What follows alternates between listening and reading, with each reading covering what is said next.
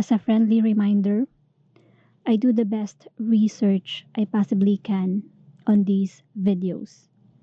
I want to emphasize that it is never my intent to offend or upset anyone that may have been involved with these cases or videos. My aim is just to educate and spread awareness about these topics. All of the information I have gathered has been from several different sources online. I understand that all of my information may not be correct. So please feel free to correct me in the comments below. I in no way have intentions of spreading false information. In June 2011, in Melbourne, Australia, 13-year-old Bong Siribun was walking to school, as she did every morning, when she disappeared into thin air. No one saw her or heard anything, and Bong has not been seen or heard from since. Each morning, 13-year-old Siriakorn Bong Siribun would make the short 10-minute walk from her Melbourne home to her school. So yung school ni Bong ay sobrang lapit lang sa kanilang bahay. On the way to her school, she'd met up with her friends. Nakakasalubong niya sa daan and binabati niya. So sabay-sabay silang paglalakad papasok ng school. But on the morning of June 2, 2011, Bong was walking alone. It was Thursday, like any other school day. Pagkatapos mag-breakfast ng egg rice soup, Bong left her house, which she shared with her stepfather, Fred, her mother, Vanida, and elder sister, Siriporn, also known as Pang, at about 8:30 a.m. Fred just actually finished a night shift at a local factory, and he was in the back room. He heard Bong na nagpaalam sa nanay niya, and she said, "Bye mom, see you later," quote unquote. So according sa mga reports, Bong crossed the LC Street where her family had mostly lived since nag-migrate sila from Thailand to Australia 4 years earlier. And she headed east. 3 doors up, merong neighbor's dog na kumahol sa kanya, and she run. Maybe because she's scared of dogs or nagulat siya. And a neighbor saw her in her blue and white uniform and blue raincoat. That's the first sighting of Bong after niya umalis ng bahay. So after no LC Street, Bong headed in Albert Avenue. Albert Avenue is a congested main road which Bong used to cross every morning before turning left into a much quieter road named Harcourt Road. It was a little way along doon sa road na yon ay magle-left turn siya into another street, which was a cul-de-sac which led to the high school's back gate. So, sa back gate dumaan si Bong.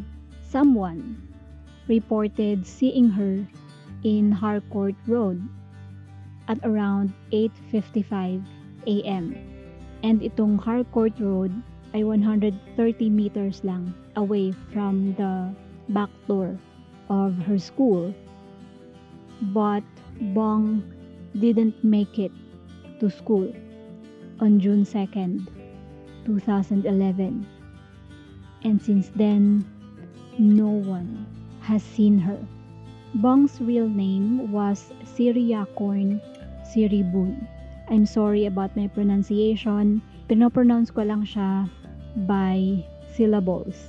So, I'm not really sure if it's really Siriacorn Siribun because hindi naman ako marunong mag-Thai. So, let's just say it's Siriacorn Siribun.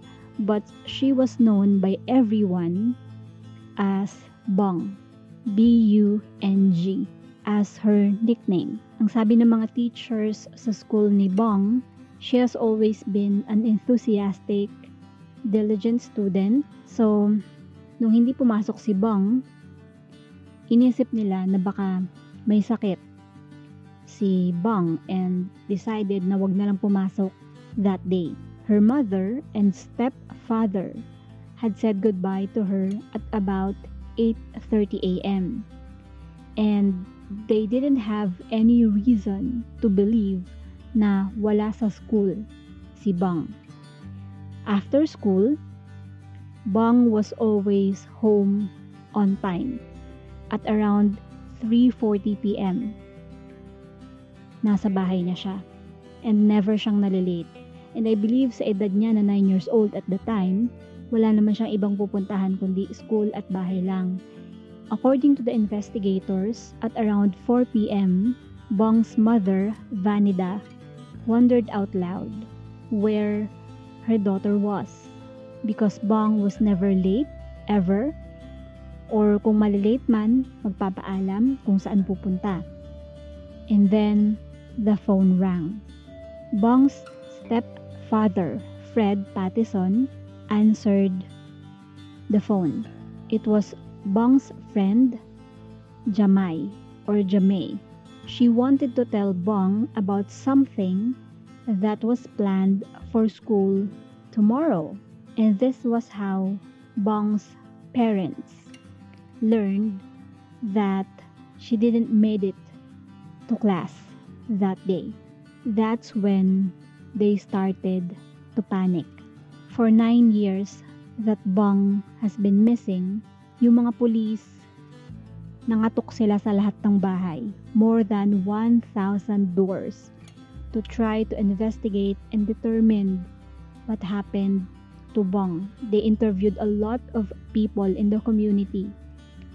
Nag-interview sila kung nakita ba nila, and doon nga nila nalaman na may mga witnesses, and doon sa investigation na yun, they confirmed someone saw a girl matching Bong's description inside a white station wagon around 15 minutes after she left her home. According to the witness, the girl was looking through the back window, watching oncoming traffic. Ang sabi ng witness, yung driver daw was a Caucasian man, aged in his early 40s to 60s, with large tattoos on his arms. However, police could not confirm the sighting as it was conflicting with another witness's statement.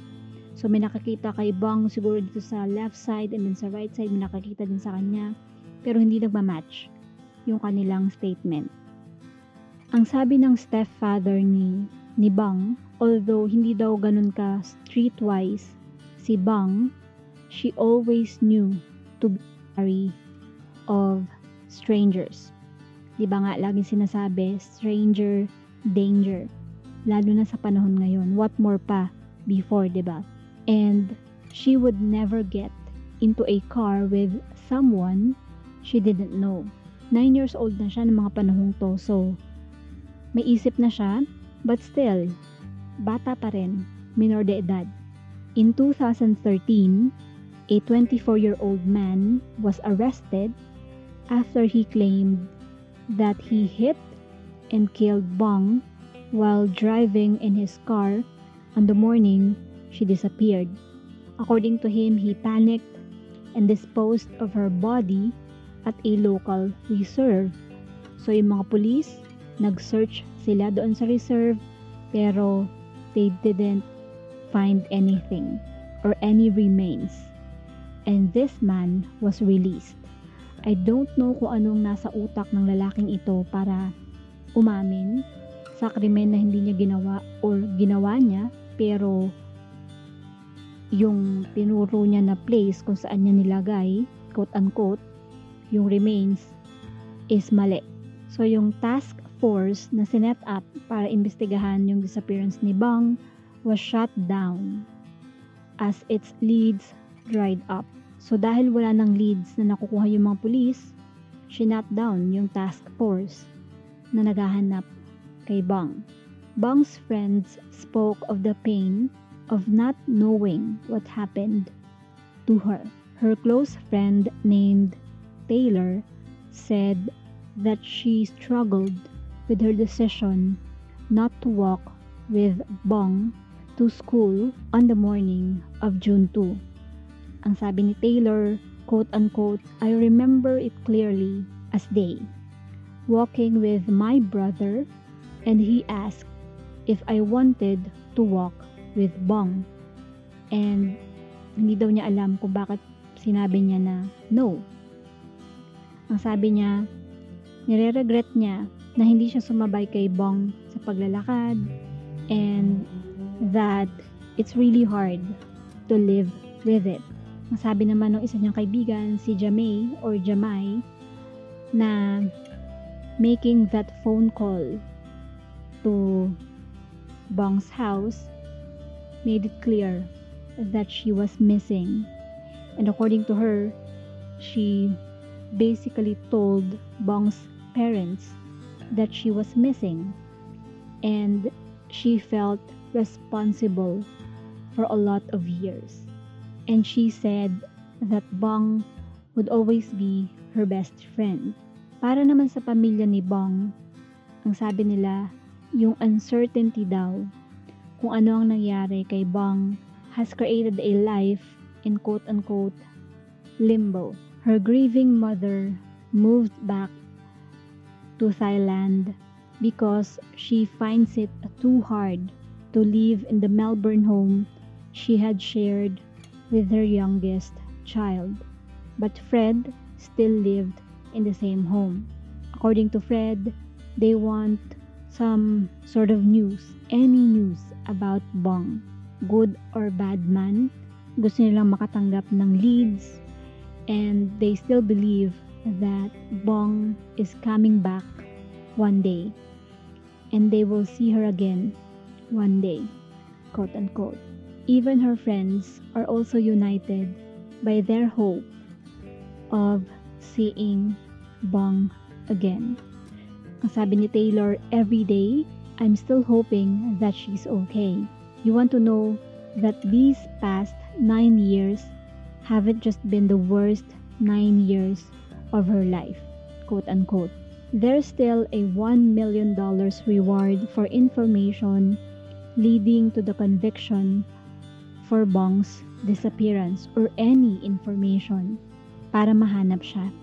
Bong is described as being of Thai origin, approximately 154 centimeters tall, thin build, with long dark hair and brown eyes.